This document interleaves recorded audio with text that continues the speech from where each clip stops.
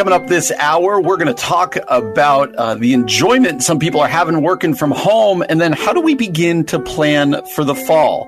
That's coming up here on The Common Good.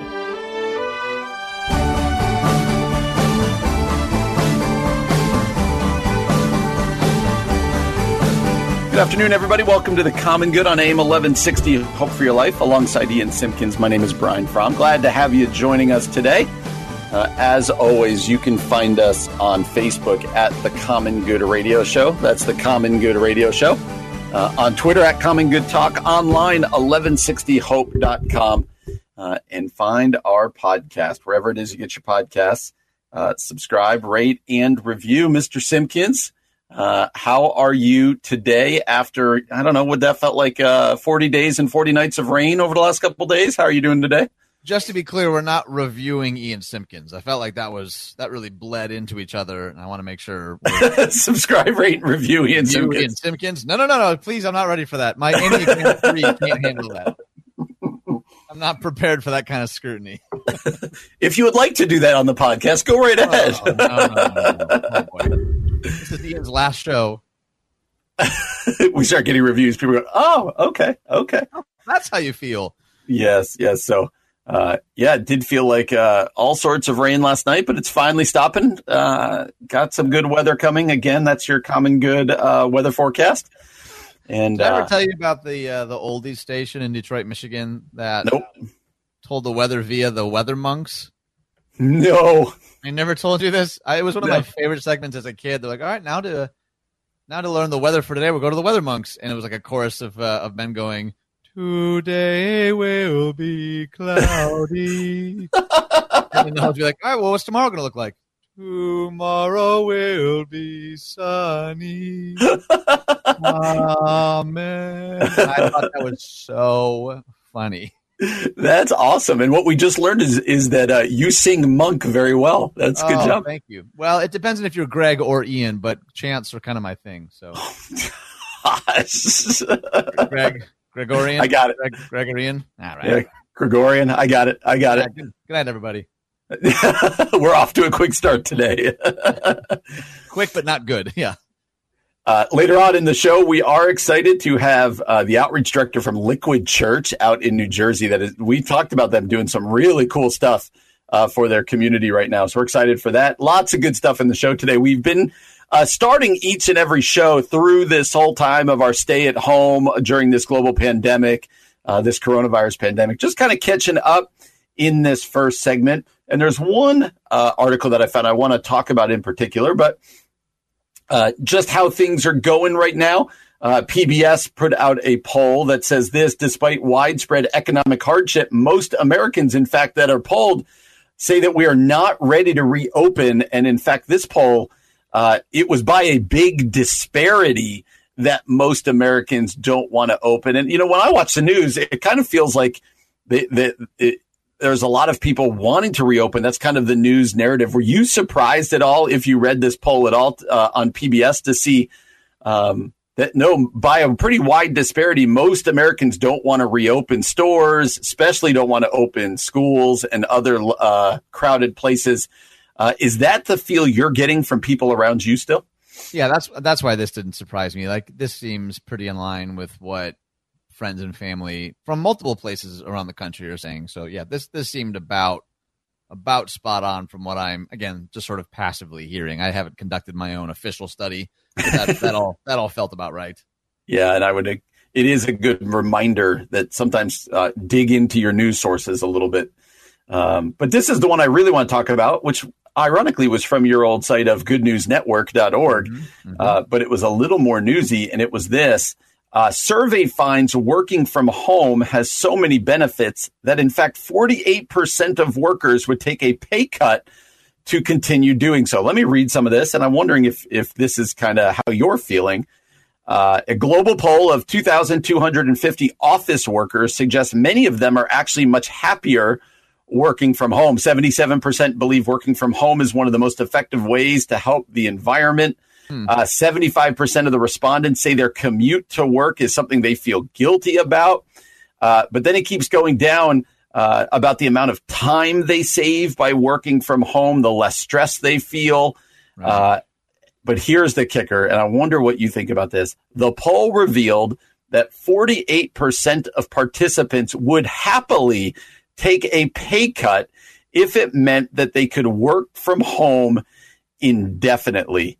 What do you think about that? Do you think that is that people are telling the truth there, or would you take a pay cut? I know pastors, it's a weird deal because we've got more flexibility than most people, but I was surprised that basically half the people are like, cut my salary if I can keep working from home.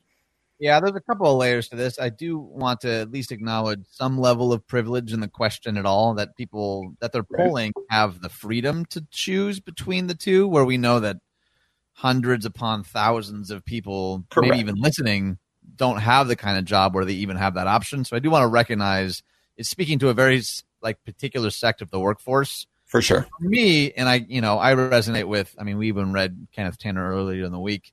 I became a pastor not to produce video content or even to give sermons. Like a lot of that stuff we still can do, and I'm incredibly grateful. But I think that, we've both mentioned this. Like I miss the people aspect, and not just the communicating with people, but like doing life with people.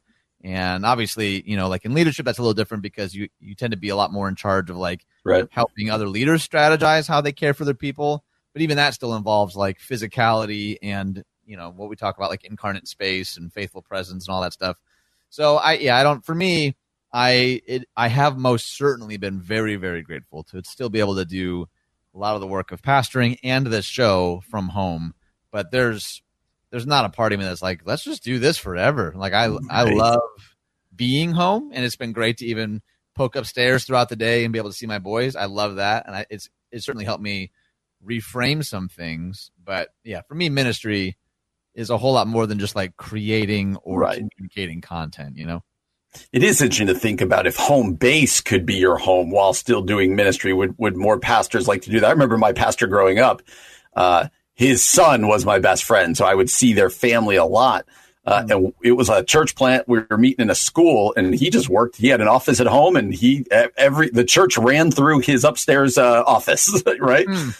He was the only one on staff. But as you said, this is office workers they're talking about. Listen to these top 5 perks that they said in this survey of working from home. Number 5, completing weekend to-dos, 44%. So people taking work time to kind of get some things done around the house. Number 4, wearing whatever they want. That could, in the age of Zoom, that could come back to get you. But yeah, right. Number 3, access to the kitchen. That's been probably my biggest detriment. Get those peanut butter filled pretzels away from me. There's no doubt about that. I felt like, I'm going to go down and just grab something else. Right. Number 2, saving money. And number 1, a flexible schedule. And so this was a very interesting poll here, very interesting article. As Ian rightly pointed out, we do realize there's a lot of people who don't have this option. But if you're one of the people who does, I'd be really curious to know if you're enjoying it, if you wish that you could continue doing this without a commute and without the other things come with being in an office building. So we're off and running today. We're glad that you're joining us on this Thursday afternoon. Coming up next, we're going to talk about an article that discusses how do we even think about planning for the future. For the fall. This is an interview with 2 college presidents, kind of letting a window in there. That's what we're going to talk next here on The Common Good, AM 1160, Hope for Your Life. Welcome back to The Common Good on AM 1160, Hope for Your Life. Alongside Ian Simpkins, my name is Brian Fromm. Really happy to have you joining us today on Thursday afternoon. As always, find all these articles that we're talking about. You can continue the conversation on our Facebook page, The Common Good Radio Show. Find us on Twitter at Common Good Talk. Online, 1160hope.com. Find our podcast wherever it is you get your podcast. We ask that you subscribe, rate, and review. That does help us. Ian, before we discuss this article, I did see on Facebook today, and there was lots of Thrivent stuff going on. They were doing with some webinars maybe. And why don't you tell us more about Thrivent and how they could serve the people out there? Yeah, a couple of things. So I've been a Thrivent member for like 8 years. I have loved being a part of their team. You can learn more at Thrivent.com if you are interested. Also, if you're looking for a career change, Thrivent.com/careers is a great place to go. And I know a lot of people right now, things are feeling tumultuous. So head on over there. I think that could be a really good fit for someone who's got an entrepreneurial drive, or they just like helping people. You don't even have to have a background in finance. Also, they're providing a whole bunch of webinars to kind of help people just navigate these uncertain times. So we've been posting all those links on the Facebook page. And really excitingly, so coming up May 7th at 11 a.m., they're going to have a topic of leadership in times of crisis with Dr. Ed Stetzer. We had Ed on the show just a couple of weeks ago. It was phenomenal. I have no doubt that this webinar is going to be phenomenal. So we've posted that as well on the Facebook page, the Common Good Radio Show. That's Thursday, May 7th at 11 a.m. Central Standard Time. But the nice thing is, no matter where you're watching this from, whatever time zone you're in, you can log in and be a part of that. So I encourage you to head on over to our Facebook page to find out information about that. You know what? I don't tell you enough about how well done you do those reads. Well done. It feels like you're patronizing me, and I'm such a words of affirmation guy that I don't even mind. Just going to take it. Right. Well, I was reading an interesting article. It's out of chronicle.com, where they interviewed two presidents of small liberal arts colleges and how they're going to navigate this. And I want to talk about just the beginning of the article. Okay. And so this was a window in. So it says, in the last 2 months, the coronavirus crisis has forced colleges to shutter their classrooms and dormitories and move online. What will happen next? We talked via Zoom, of course, with Gabriel Starr and Leon Botstein, the presidents, respectively, of Pomona College and Bard College, to get a sense of how the leaders at smaller undergraduate-focused liberal arts schools are handling this critical period.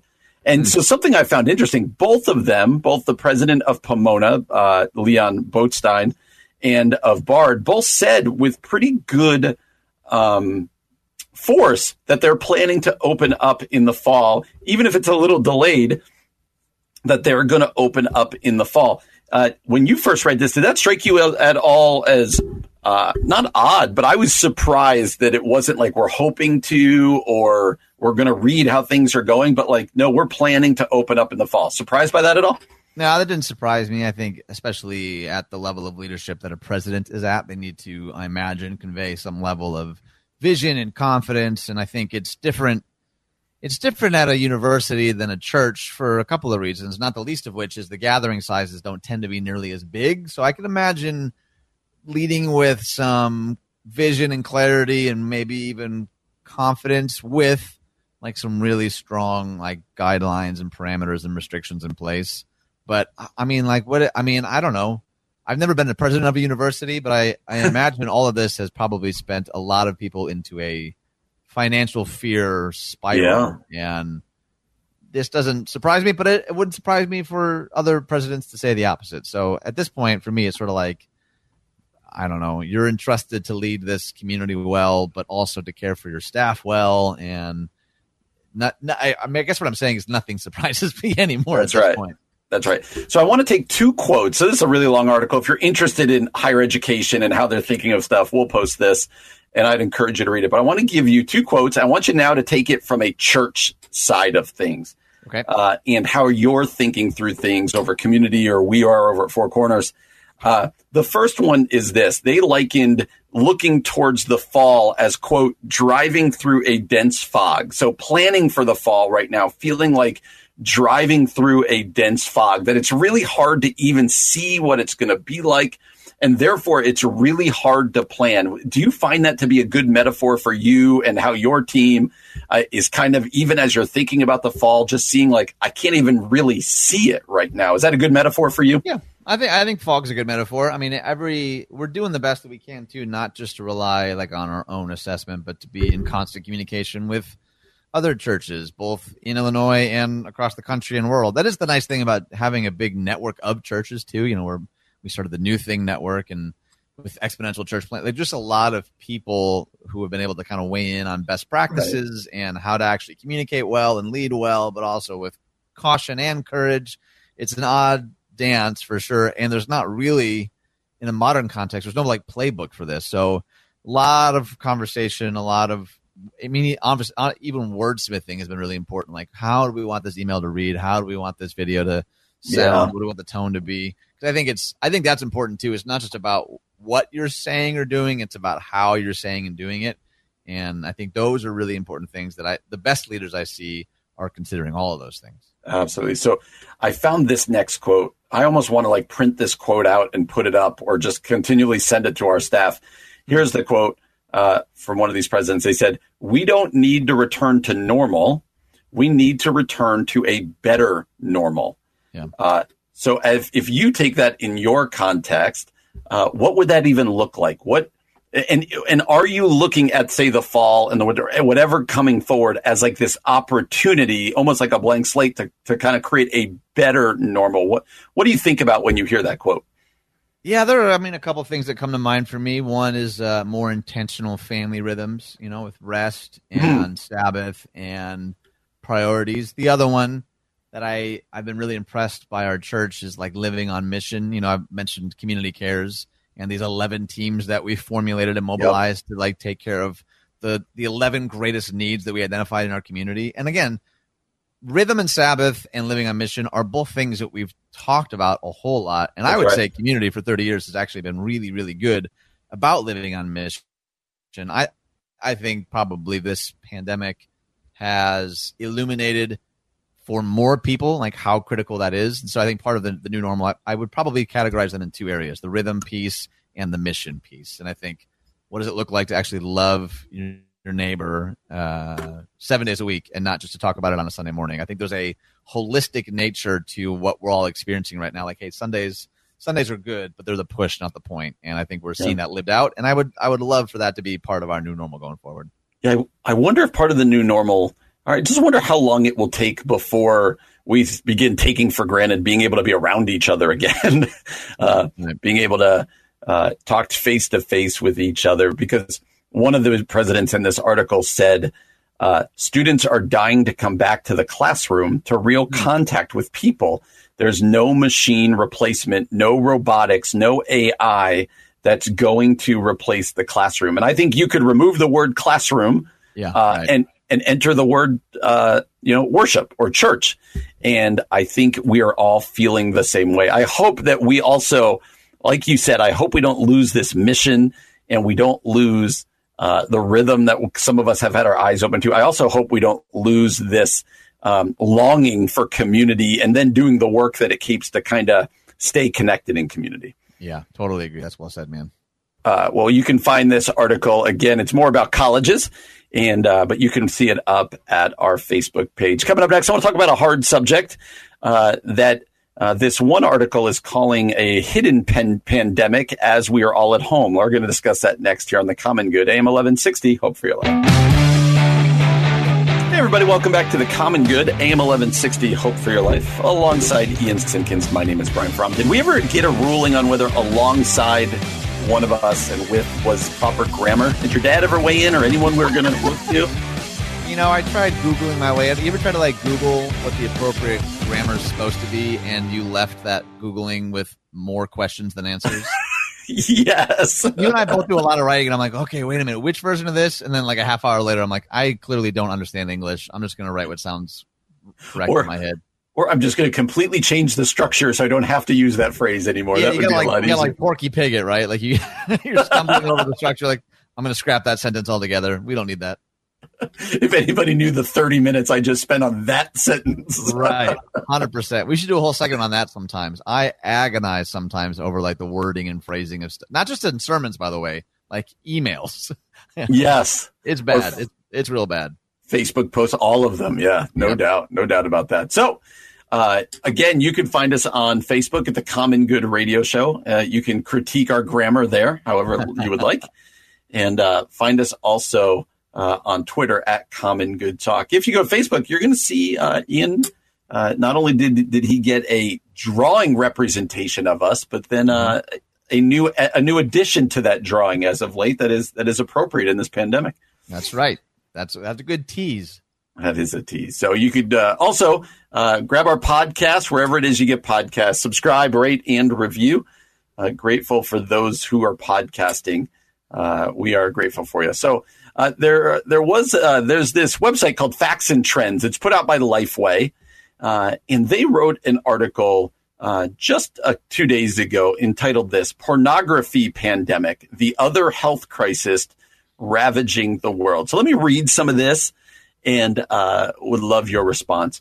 While the world was preoccupied, it's written by Rosie McKinney, writes, while the world was preoccupied with trying to prevent a global health crisis, the largest pornography company was busy unleashing another one.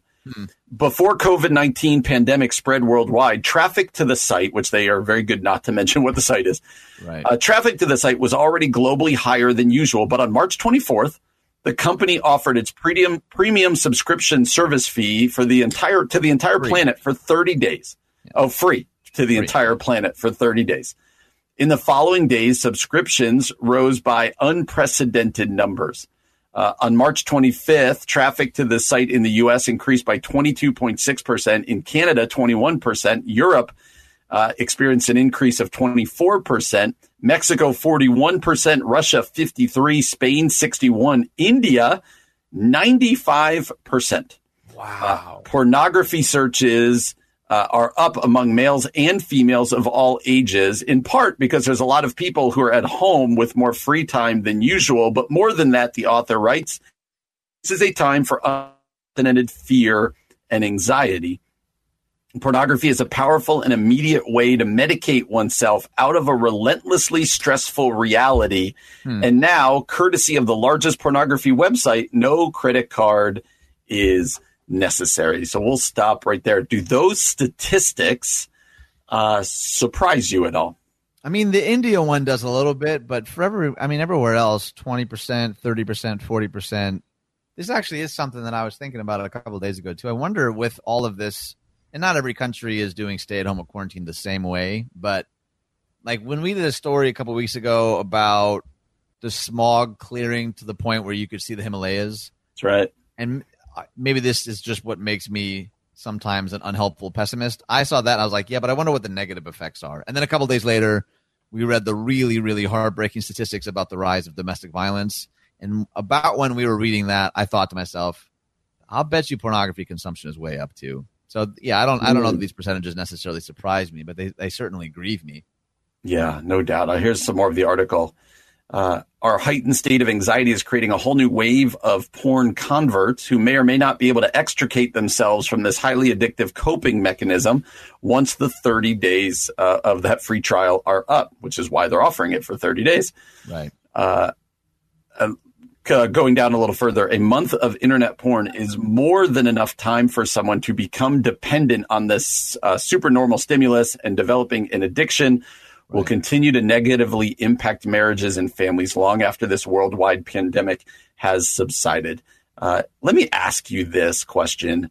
Let's say you come across a friend or somebody in your church wants to talk to you, and they say, you know what, I don't understand why people make pornography out to be this big deal, right? Just something I like to do. How would you answer that question as someone who's probably had to help navigate marriages or individuals through this before? How would you answer that question as to, is it really a big deal? Yeah, let me read a little more from this article, actually, because I think they answer it wonderfully. Right. It says, as so much research has made clear, pornography addiction rewires the brain and destroys its ability to build real-life relational connections with loved ones. It doesn't help the situation. It actually harms. It doesn't aid boredom. It makes it worse. Porn creates a desire that's never satisfied. Consuming porn doesn't help you let off steam. It creates irritability, unavailability, and defensive,ness. Just like any other addiction, porn addiction devours the attention, affection, and energy of those in its grip. What's more, matrimony lawyers say that 56% of divorce cases involved one person having an obsession with pornographic websites. 56% of divorce cases. So in those few short sentences, I think they make a really compelling case for why this is actually much more destructive and toxic than maybe, like you were alluding to, a lot of people, even Christians, sort of like, at least they're not killing anybody, which is true. But it does seem to, in certain circles, seem to be one of the things that we just sort of excuse or wave off, like, hey, it's not harming anybody. I think in those couple of sentences I just read, that proves otherwise. Yeah, and so the author here says, just to assess the impact of COVID-19 on couples dealing with porn addiction, I recently sent out a survey to 50 wives. The responses were not entirely unexpected, but were heartbreaking nonetheless.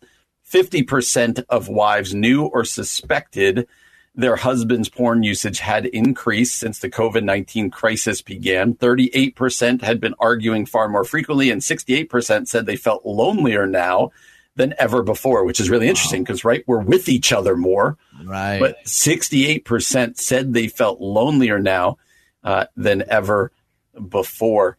How would you speak then, Ian, if we've laid down that you and I both think this is a big deal?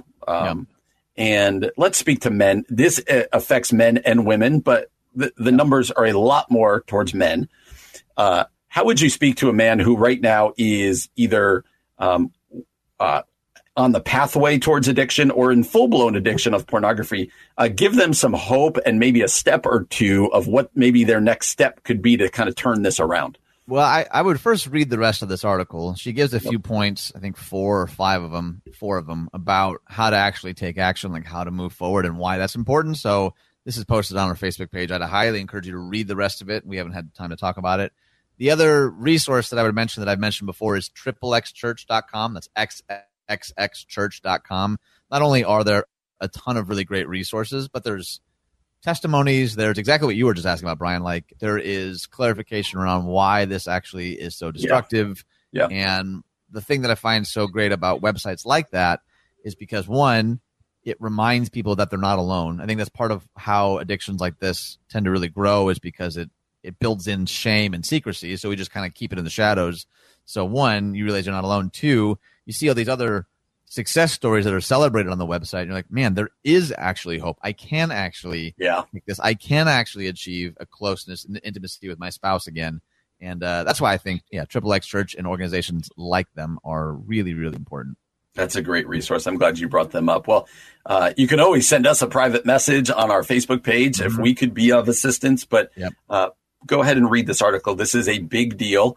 And apparently in the grander global pandemic, it is something that is even growing. And we want to encourage you not to allow that to happen. Well, coming up next, a tweet from Darren Patrick from an interview him and Greg Surratt did that I found really interesting towards pastors, but I think it fits for all of us. We're going to talk about what they said next here on the Common Good AM 1160, Hope for Your Life. Hey everybody, welcome back to the Common Good AM 1160, Hope for Your Life, alongside Ian Simpkins. My name is Brian Fromm. We are grateful for you joining us today as we're all in our homes and going through this coronavirus pandemic together. We hope that just our show or our podcast is helping you out in some way.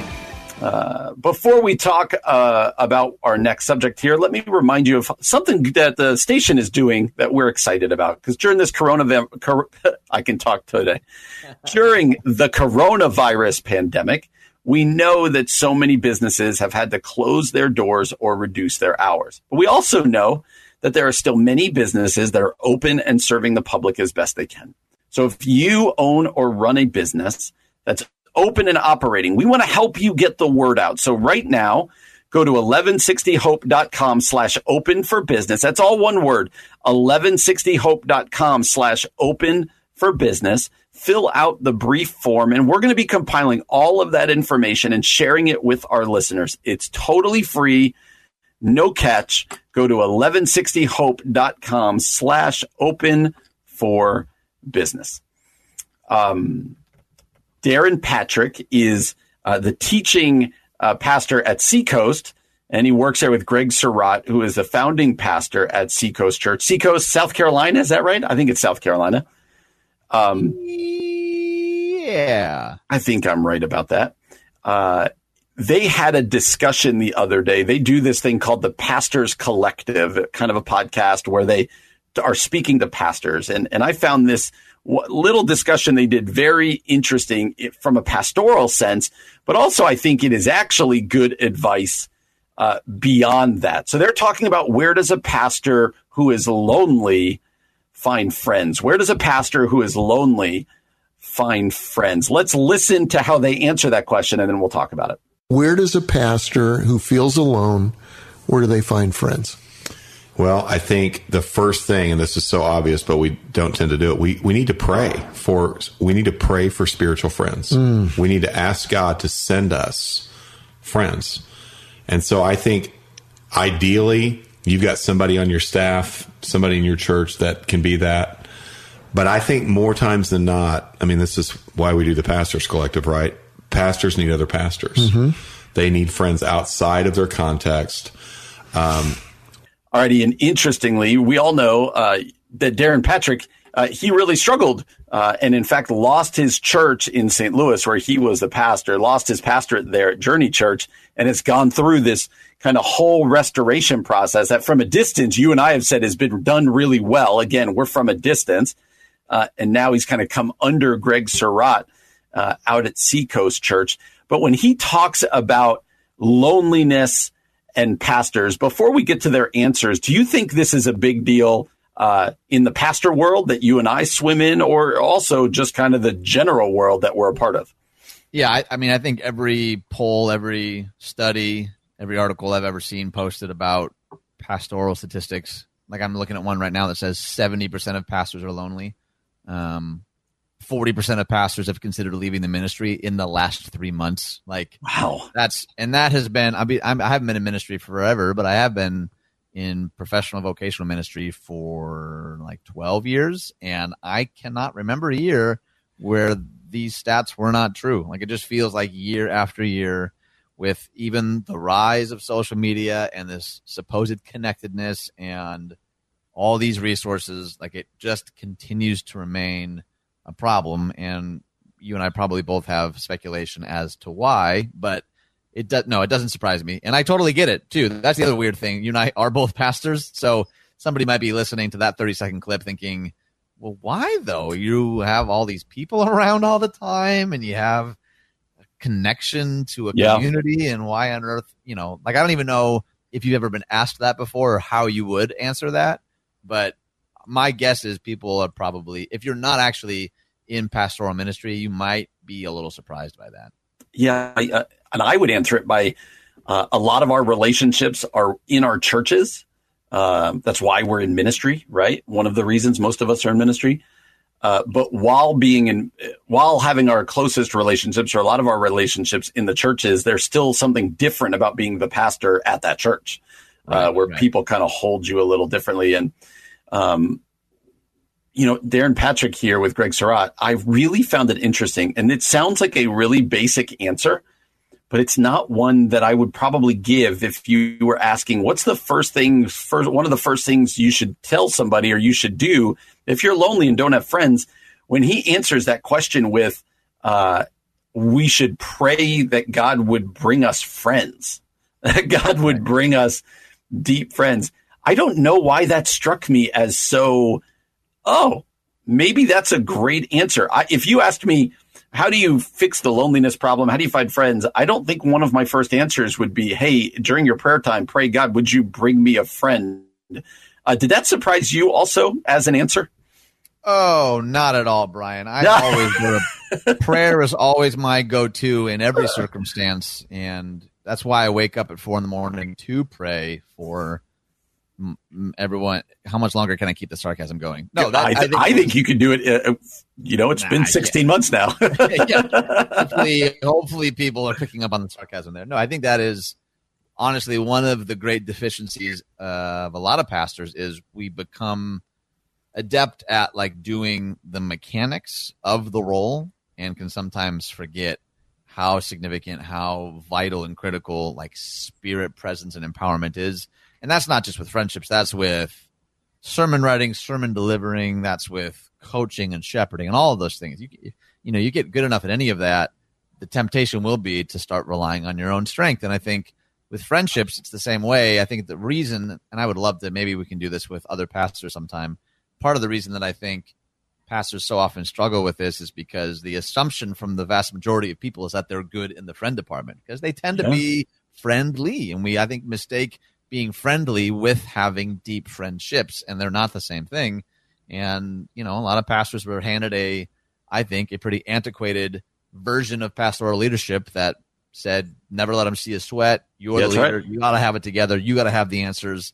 And we know that, like, that's the antithesis of deep, meaningful friendships, because those require, like, vulnerability and confession and sharing of fears and doubts. And so if you are in a role vocationally where you don't feel any freedom to voice any of those things, well, then, of course, you're going to struggle with deep, intimate relationships. And I think that's what I'm saying. I think it's more than just like, hey, get some friends in your life. I'm like, no, I think there's a bunch of other things that need to kind of unravel a little bit as well, if pastors and really leaders of any kind hope to have deep, meaningful, sustaining relationships. Yeah. What do you think of his point about pastors need other pastor friends kind of outside their church who kind of get the pastor thing? Do you think there's something to that where having other pastor friends who kind of understand it is should be a goal? You know, I don't think I believed how true that was 10 years ago. I think I was like, yeah, I mean, that would be nice, but they can still be friends with teachers and coaches and CEOs, which, again, still do that. But the older that I get, the more I'm convinced it's critical to befriend people with the same kind of crazy you are. Like, to see, like, hey, this thing we chose to do, man, it's lovely and glorious, but also, like, brutal and hard. And there is something really refreshing about, even if it's completely different denominations on totally different sides of the world, if you both are, like, local church pastors, there's, like, an instant, like, I get you. there's a commonality that I just don't think you can fabricate. So, yes, both and, not just pastors. That's another danger. The pendulum swings too far the other way.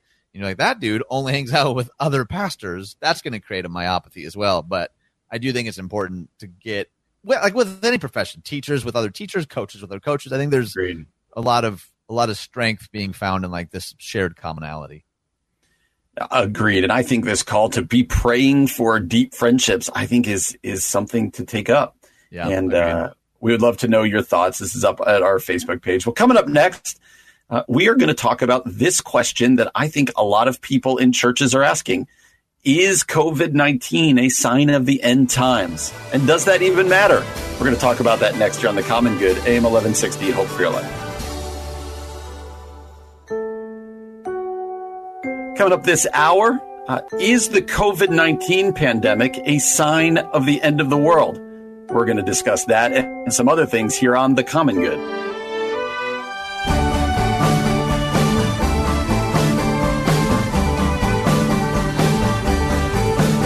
Everybody, welcome back to The Common Good, AM 1160, Hope for Your Life, alongside Ian Simpkins. My name is Brian Fromm. Glad to have you join us today.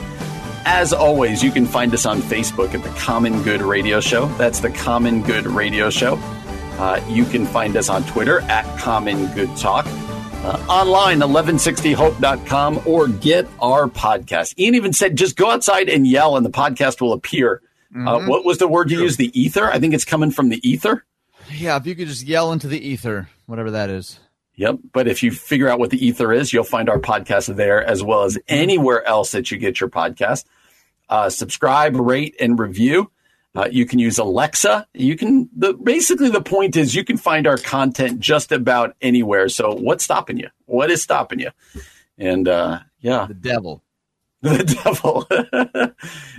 resist Satan and go subscribe to the podcast. I mean, it is that dire, that big a deal. It really is. So it is. When he says that we don't fight things that are seen but unseen, that is how we feel about the podcast. So who says that, Brian? Paul kinda said that. I gave my own version there. You went full Eugene Peterson on us. Okay. Yes, I did. That's what I'm working on during the coronavirus. Brian's Bible. Okay. Oh, you'd read it. I think I'm living it right now. Touche. Valid point. There's French in it too? Oh, gosh. So I was telling you off air, you start to see things go, and I know this word is probably a bad word to use now, but viral on social media these days. I don't know what other word can we use, right? Yeah. And so there was a particular sermon that was getting shared. I saw shared amongst a couple different people just from this last week on my Facebook page. And then when I clicked on the YouTube link of the sermon, it had almost 2 million views at the point. which is a normal Ian Simpkins sermon, but for me that felt like a lot.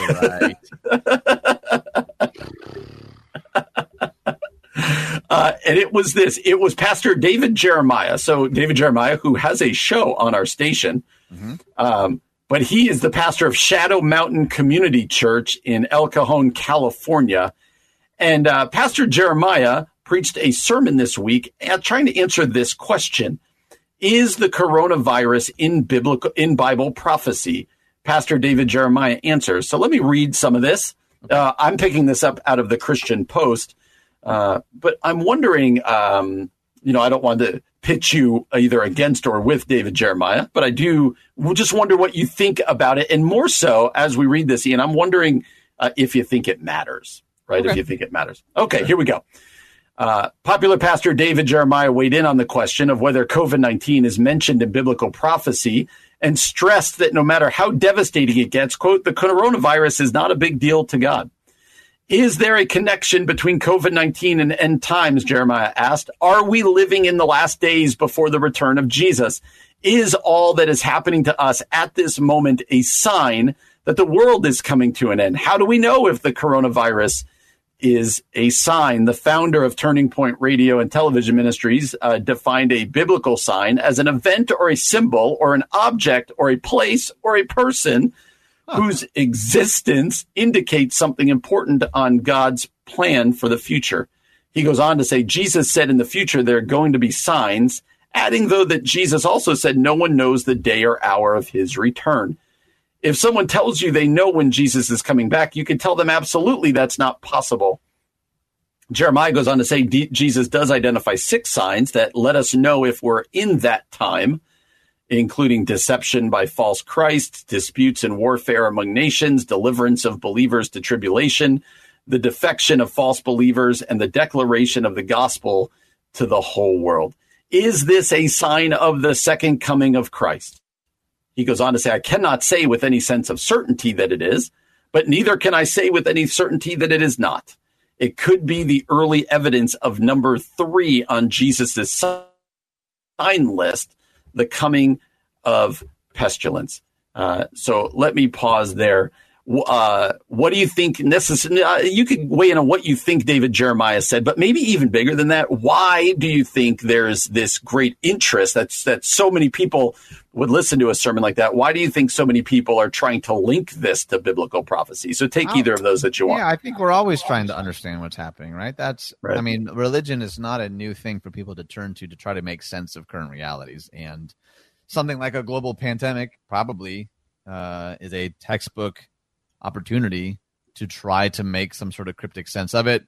We've not been strangers to people making end time predictions, even in the course of the history of this show, which is less than a year and a half old. So something of this caliber, I can understand why people would be asking these types of questions. I appreciate Jeremiah's general posture. He's like, I can't say that it is, and I can't say that it isn't. So that's a much healthier response, in my opinion, than the people that have made claims, especially over the course of decades, that this is definitely happening. You should sell all your possessions and give them to me because it's the end of the world.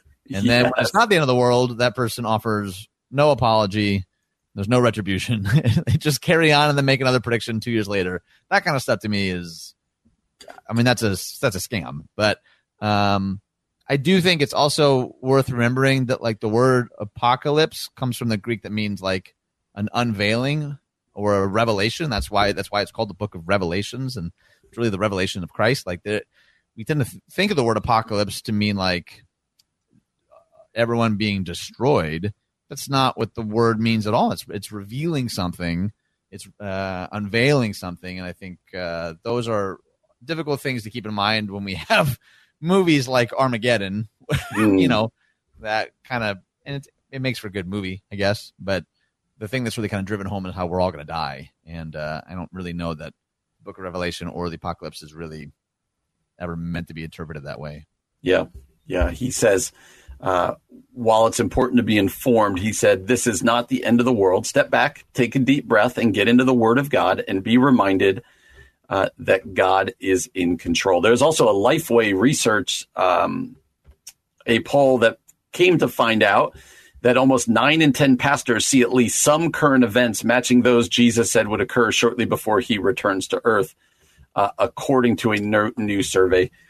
Like you said, I think you said it well, kind of trying to predict when Jesus is coming back. Are we in those times is not a new phenomenon. Let me ask you this. Do you think it's helpful or is it distracting in some way? Is it a positive way for us as believers to be spending our time trying to put pieces together and figure out prophecy? Well, I mean, I think good eschatology, which is what we're really talking about here, is always worthwhile. I think where it starts to veer into dangerous territory when it becomes like some way either A, for a pastor or ministry's own financial gain, B, to stir like confusion or panic, or C, to try to make predictions of a thing that Jesus said that we're not going to know the day or the hour. So like, I think anytime that I think that there's probably some pastoral wisdom in like helping people navigate and mitigate fears, and maybe not even just fears, but concerns and questions. That's part of the role of the pastors when your people say, hey, is this what we're seeing? Are we in the middle of that? I think that's part of the duty and role of the office. But I think what we often unfortunately see, especially the ones that make headlines, are the ones that seem to be trying to like stir and stoke the most amount of panic. And that to me, I always step back and think, I don't know that that's a good use of the pastoral role at all. Yeah, that's well put. I think I'll wrap it up this way. For me, my posture towards it is it's not so much important when Jesus is returning as much as it is that he's returning. And for us to have that posture that says, hey, the Bible makes it clear, that Jesus is coming back. But he also makes it clear that we're not going to know when, right? Even Jesus said, like Jeremiah said there, David Jeremiah said, even Jesus said it's not for us to know the day or the hour. And so I do think there's a lot of wasted energy that goes into what exactly does that war mean, or that pandemic, or that whatever treaty with Israel. But instead going, you know what? This is not all that there is. This world is not ultimate. And so we go on all of our days now loving the Lord our God with all our heart, mind, and soul, and loving our neighbor as ourselves, with a posture that says this world is not the ultimate, and we can take heart in that. So I would encourage you to listen to the sermon. It's out there all over YouTube. You can hear it. And I think, Ian, you put it really well. Good eschatology is important. Well, we're glad that you're joining us today here on The Common Good, AM 1160, Hope for Your Life. Hey, friends, welcome back to The Common Good, AM 1160, Hope for Your Life, alongside Ian Simpkins. My name is Brian Fromm. Really thankful for you joining us today on this Thursday afternoon. As always, you can find everything we've talked about, different articles, at our Facebook page, The Common Good Radio Show. Also on Twitter, at Common Good Talk. Find our show online at 1160hope.com. And you can find our podcast wherever it is you get your podcast. Subscribe, rate, and review. We're grateful for those of you who do that. So something a lot of us have been feeling during this global pandemic, I know I could say I've been feeling this at times, is that being at home and not in our normal rhythms, that sometimes it's just, A, you don't know what to do, but B, it honestly doesn't feel like your brain is working at full function, like you're kind of lethargic or this and that. I've felt that way for a couple of decades now. So that's you have felt that way. When were your kids born? 2 years ago? There you go. Right. There you go. So Pastor Emily Scott at Medium wrote, your brain won't work as well. Tips for spiritual leaders during COVID-19. She says, I served as a clergy person through Hurricane Sandy in New York City. It was scary and hard. And while a hurricane is very different from what we're facing now, working in the time of COVID-19 has felt very familiar. My brain is running too fast. I can't catch my breath. And every so often I'm overwhelmed thinking about those who are the most vulnerable, especially if she's in New York City, you can imagine. Yeah, right. Right now, it's like a big wave is crashing over us or about to, but this is a big wave we can't see. What's worse, our best tool for caring for people, gathering together, has been taken from us. We're called to offer presence, but right now presence places people at harm. So while this situation is like nothing I've ever experienced, during Sandy, I learned how to weather the storm. Here are a few things I've learned about how to make it through in the long haul. So this becomes a list of 10 about in this new reality. How do we work when it feels like our brains are either overloaded or just kind of off from being off? So this list of 10, why don't you grab number one here? Why don't you take number one? Just a reminder, this is from Pastor Emily Scott over at Medium.com, tips for spiritual leaders during COVID-19. We'll get through all 10 and then we'll respond, or maybe we'll ask you to weigh in on Facebook too. What would you add? What would you tweak? What would you take away? Number one, your brain won't work as well.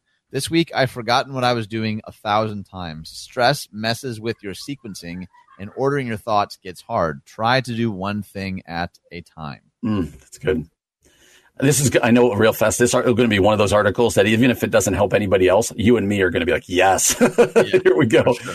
This feels like something I need to hear. Number 2, touch down once a day for the big picture, but focus on the tasks in front of you most of the day. There's a lot to take in about how our world has changed. Take in news and new information once during the day to make sure the work you're doing is in line with the new reality. But the rest of the time, focus on your work. Having something to focus on always gives me a sense of agency. We read this somewhere else earlier this week or maybe last week, and I have done my best to apply that. And I tend to make that news time earlier in the morning. So by the end of the day, actually, my wife is like, have you heard? And I'm like, I haven't. Like, kind of nice. Yeah. It's been helpful. Number 3, pause to assess your gifts and your vocation and how they might meet the need in this current moment. If you're incredible at pastoral care, focus on delivering it. If you're great at building new structures, do that. We all have to adapt to this new time, but lean in on gifts God gave you and take a breath to decide how to focus your time. That's really good. Number 4, savor the sweet spots. It might be snuggling down under the covers when you first wake up or a cup of tea each night on the porch, but linger in the moments that give you comfort as long as you can. That's pretty good. Number 5, do less. We can all do about 50 to 75% of what we did before this crisis hit. Let extra stuff fall away and streamline what you can. That's interesting. Giving yourself even the ability or the freedom or the license to do less is really good. Number 6, sometimes it's time for triage. There are certain moments when we just jump in to make something happen. It's good to move fast, but remember, you will need to move slowly afterward. Number 7, adapt and pivot. Be as nimble as you can. We're in a world that looks very different, and our organizations will need to shift to meet new needs. If you're part of an organization that has a structure set up to serve others, how can that structure reach the most vulnerable right now? I know I said do less above, but also it's time to do differently as well. Your church or organization might have resources, volunteers, or space. How can we be the church in this time, taking care of our members and then stretching outward to love our neighbors? Great. Number 8, trauma will emerge. I've noticed my body and mind shutting down this week or my emotions racing out ahead of me, she writes. We can expect past traumas or current traumas to influence our days. Notice the signals your body is sending you and plan in time and energy for this. That's good, man. Number 9, rituals and structures of self-care are key. Meditation at the beginning and the end of the day, a long walk, a regular talk with a dear friend. Set up structures that will hold you through this time. That's good. Last one, number 10, you're not God.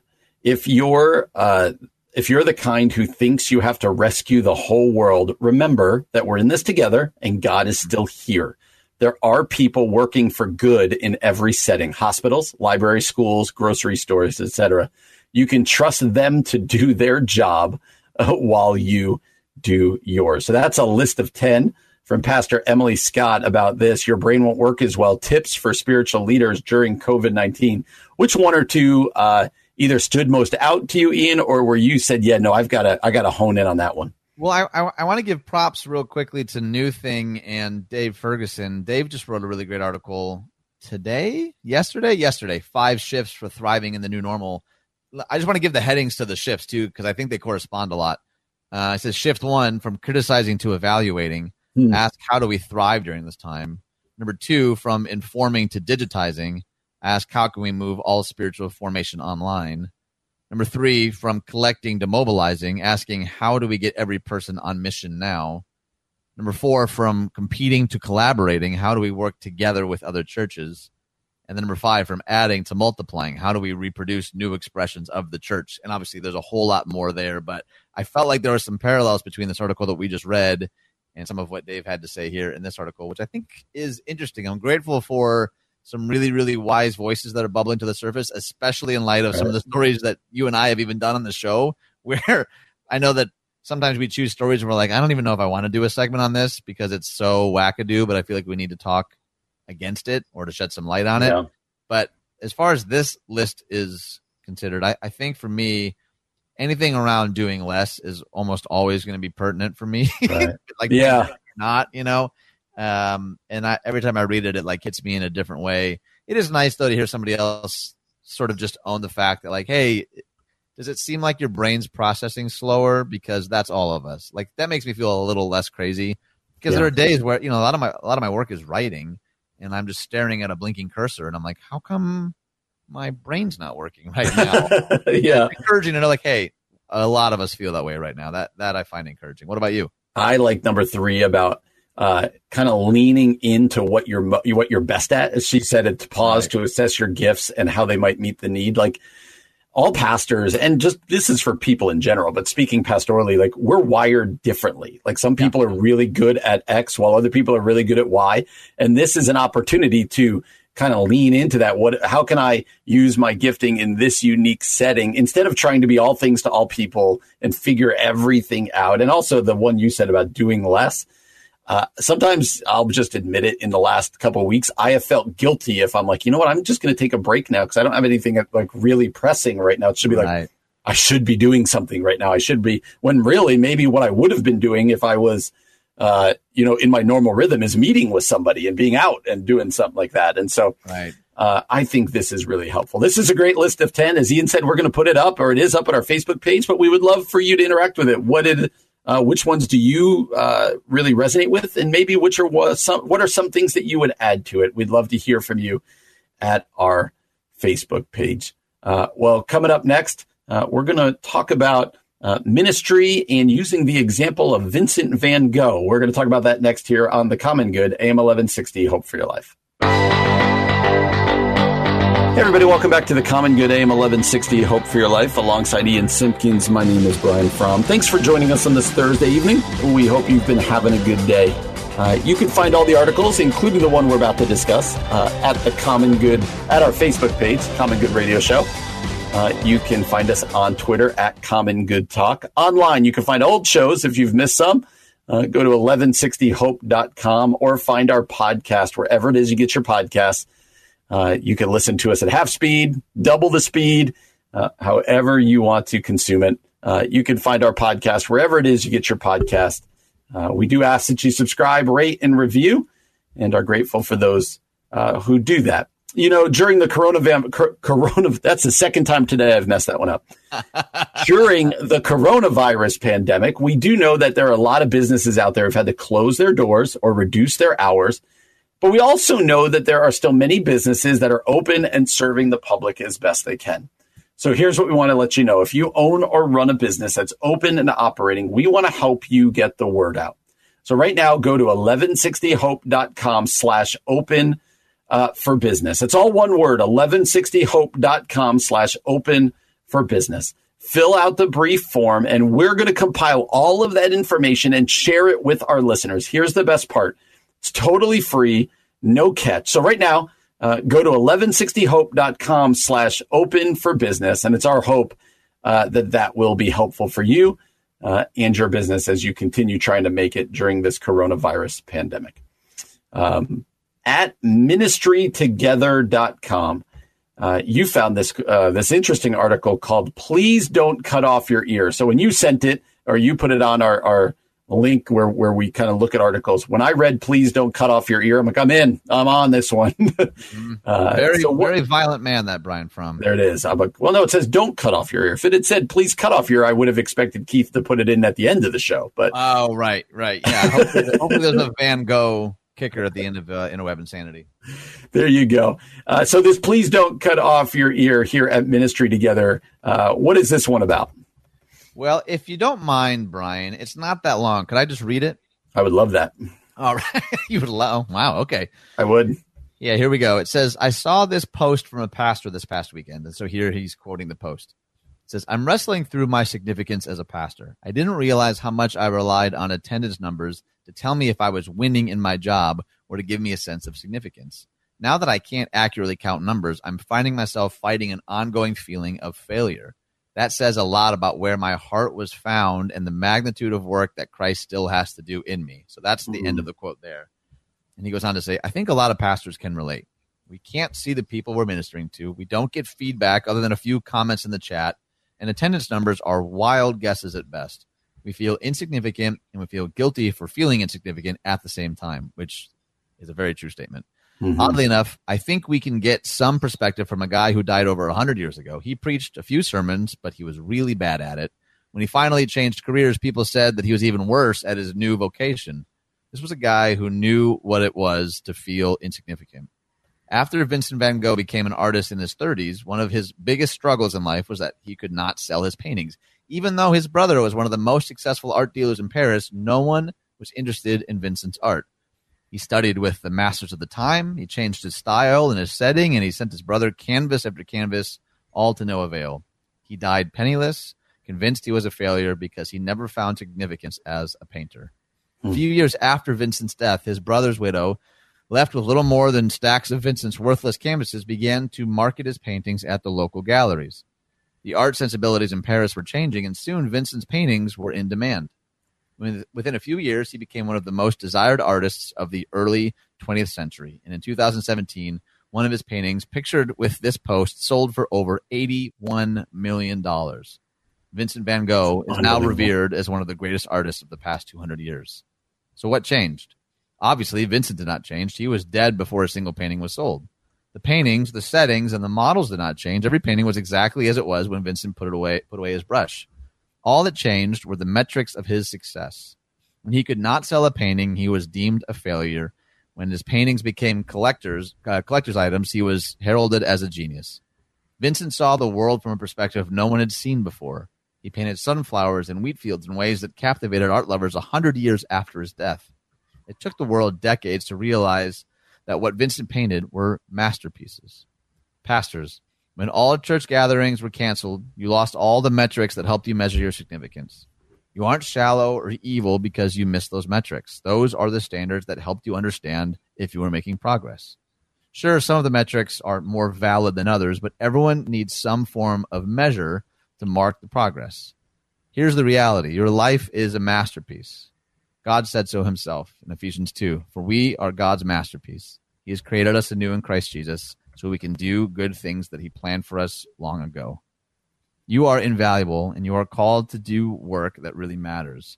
You may have lost some of the metrics that reinforced what God says is true about you, but your value hasn't diminished at all. The portrait of Dr. Gachet was a masterpiece when Van Gogh painted it in 1890, long before it was purchased for millions of dollars. You were a masterpiece before COVID-19, and you're still a masterpiece today. The sermons you preach matter. The leadership lessons you teach matter. The life you model with your family and your congregation matters. You are significant. God is proud of you. And all of us who are following are thankful you are leading us through this season. That's a good pastoral word there, don't you think? Oh, it's wonderful. I think it's again directed towards pastors primarily, but this idea that the things that we're used to having, not just the things that we did to spend our time, but also how we measured our success in terms of who was at our service, how did the service go, or whatever else, what other metrics we had. We've lost those metrics now. And I can see on a positive side, it could cause us to rethink, are those metrics the best metrics, right? Are they the best way to gauge how things are going? But then also, it does leave you kind of wandering a little bit. How are things going when I can't see people and I can't count people and I can't do this or that? So it's definitely a burden that I think I feel and you feel in the church world. And it's probably a burden that businesses feel, that teachers feel, not being able to see their kids, that all sorts of people feel. And so this picture of, you know what, you're more than just your metrics and you're more than just the signpost of success. You are God's masterpiece. Going all the way back to identity. Man, do I think that's really helpful. You're not a Doctor Who guy, are you? No. So I think it's, let me look it up. Yeah, it's the 10th episode of the 5th series of British science fiction, Doctor Who. It's called Vincent and the Doctor. And it's this really powerful movie. The episode's great, but the scene that I'm thinking of is they actually bring Vincent van Gogh back to the future, and they enter an art museum that is highlighting a number of works from Vincent van Gogh. Yeah. And he's overhearing all of these art experts talk about his pieces, obviously not knowing that he's there in the room. And it moves him to tears. And it's obviously it's science fiction, and it is a far-fetched storyline, but there was something really profound about watching this actor who was playing someone who died thinking that their life was meaningless without any significance, hearing these like art scholars and experts praise his work. And like reading this article, thinking about we might not ever get that, we might not the encouragement maybe that a lot of us long for, the words of affirmation. But I just keep thinking back that one day we'll stand before our Maker, and he's not going to say, "Well done, good and faithful leader or entrepreneur or pastor or elder." He's going to say, "Well done, good and faithful servant." Just keep on serving, right? And I think knowing that at some point in our lives and our experiences, we'll stand face to face, and prayerfully we'll hear those words. That does make some of the present uncertainty and suffering and difficulty dissipate just a little bit. And I think, again, I would encourage you to go find that scene. You can just type that into Google and watch the scene, because it's really, really moving, especially in light of this discussion. What a powerful story. Like, I knew the Van Gogh story, but I hadn't thought about that in a while. That, man, he died thinking as an artist he was a failure, Totally. And now that if he could ever come back, it's just crazy. That is crazy to think about. It's not even like he was a marginal artist back then, right? But during his lifetime, he was a failure, and now he's got paintings selling for millions upon millions upon millions of dollars. Is crazy. We've posted this up on our Facebook page. I'd encourage you to read it over again, because if you're struggling with your identity and your self-worth, especially now that so many things have changed, this one is a great reminder. We would encourage you to read it. Well, coming up next, we're going to end the show the way we always end our shows, with just craziness, interweb insanity, crazy stories from the internet. That's coming up next here on The Common Good, AM 1160, Hope for Your Life. Here's some weird stuff we found on the internet. Here's some more weird stuff we found on the web. Welcome back to The Common Good. My name is Brian Fromm, joined as always by Ian Simpkins. And the way we end every show, the thing that music signifies, is interweb insanity. Just crazy stories from the internet found by our executive producer, Keith Conrad, that we read sight unseen. So, Ian, you get to read the first one out of India. Would you mind if I talk about Thrivent real quickly first, though, Brian? Oh, I would not mind that at all. All right, so Thrivent Financial. I've been a Thrivent member for like 7 or 8 years. I love Thrivent. I love the way they give back. I love the way that they integrate like a Christian ethos and philosophy in how you manage your money. You can learn more at Thrivent.com. Plus, if you're looking for a career change, now would be the time to do that. Thrivent.com/careers is where I would recommend you go and at least peruse. I mean, it's a global company, so regardless of where you're watching from or listening from, this could be a really helpful thing, I think, for you. And lastly, they're hosting a whole bunch of really wonderful webinars all over the place. There's multiple ones on stress and joy and managing expectations and homeschooling your kids. And one that I'm really excited about coming up Thursday, May 7th at 11 a.m. That's 11 a.m. Central Standard Time, by the way. Dr. Ed Stetzer is going to teach on the topic of leadership in times of crisis. We had Dr. Stetzer on the show last week, 2 weeks ago. It was phenomenal. So Mark your calendars, Thursday, May 7th, 11 a.m. Central Standard. We're posting all those links and info on our Facebook page, The Common Good Radio Show. Check it out. All right. So as Brian mentioned, this one's out of India. And fingers crossed it's not as bad as yesterday's. Mother sends son to buy groceries amid lockdown. He returns with wife. Okay. Police in India's Uttar Pradesh were left shocked after a mother came to the police station complaining that she had sent her son to go buy groceries, but he returned with his wife. The bizarre incident, Uttar Pradesh's, Ghaziabad, the man's mother is shocked by her son's sudden and secret wedding and denied him to enter the house when he brought his newlywed bride at home. Brought his newlywed bride at home. Not bought. The mother then went to the police complaining about her son. I had sent my son to do the grocery shopping today, but when he returned, he came back with a wife. I'm not ready to accept this marriage, which is understandable. The wedding took place at an Ara Samaj Mandir in Hardwar 2 months ago, and the newlyweds are hoping to get a marriage certificate once the lockdown is lifted. They're a fantastic couple. I love them. That's really funny. You don't get those. Story. That's. I'm starting off with a bang. Now I'm going to Sweden. Swedish city to dump ton of chicken manure in park to deter visitors. Yikes. The university town of Lund in Sweden is to dump a ton of chicken manure in its central park in a bid to deter up to 30,000 residents from gathering there for traditional celebrations to mark Walpurgis night on Thursday.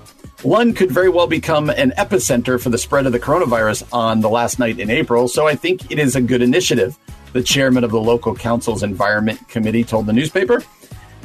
We get the opportunity to fertilize the lawns, and at the same time, it will stink, and so it may not be so nice to sit and drink beer in the park, Lundblad said, adding that the only potential drawback was that the smell may not be confined to the park.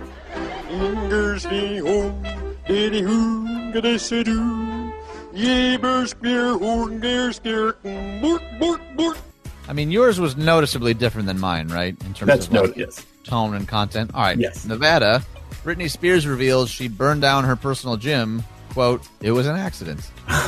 Or better yet, oops, I did it again. Okay, sorry. Okay, so Britney Spears has a solid excuse for not hitting the gym recently. That's funny. The quote, lucky songstress took to Instagram on Wednesday to share her workout routine with her followers, but before she got into the exercises, Spears gave a casual update on why she hasn't been to her personal gym in a while. Hey guys, I'm in my gym right now. I haven't been here in a while, like 6 months, because I burned my gym down, unfortunately. She said, quote, I had 2 candles, and yeah, one thing led to another, and I burned it down. After explaining that she only has 2 pieces of exercise equipment left after the fire, Spears started working out with a pair of dumbbells. The pop star gave more details about the fiery accident in her post caption, quote, it was an accident, but yes, I burnt it down, she wrote. I walked past the door to the gym, and flames, boom. Oh, baby, I did it again. Man, I was so ready with an oops, she did it again joke, and you beat me to it. Oh, that's unfortunate that both of us were really eager to make a Britney Spears joke. Not a good sign. Next one's out of England.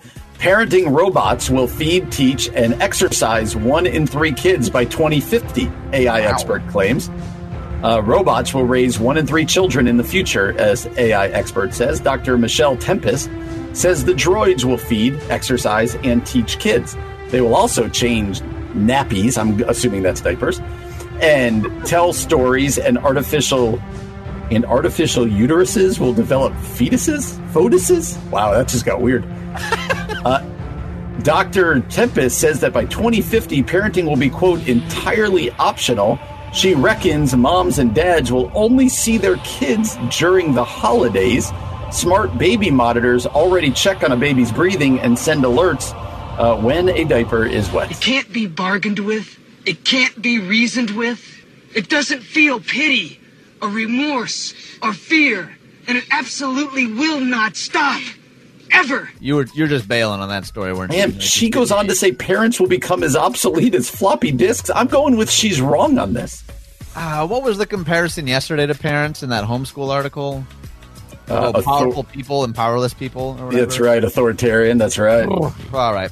This was out of California. The feds investigate Harrison Ford. Oh, no. I saw this morning, yes.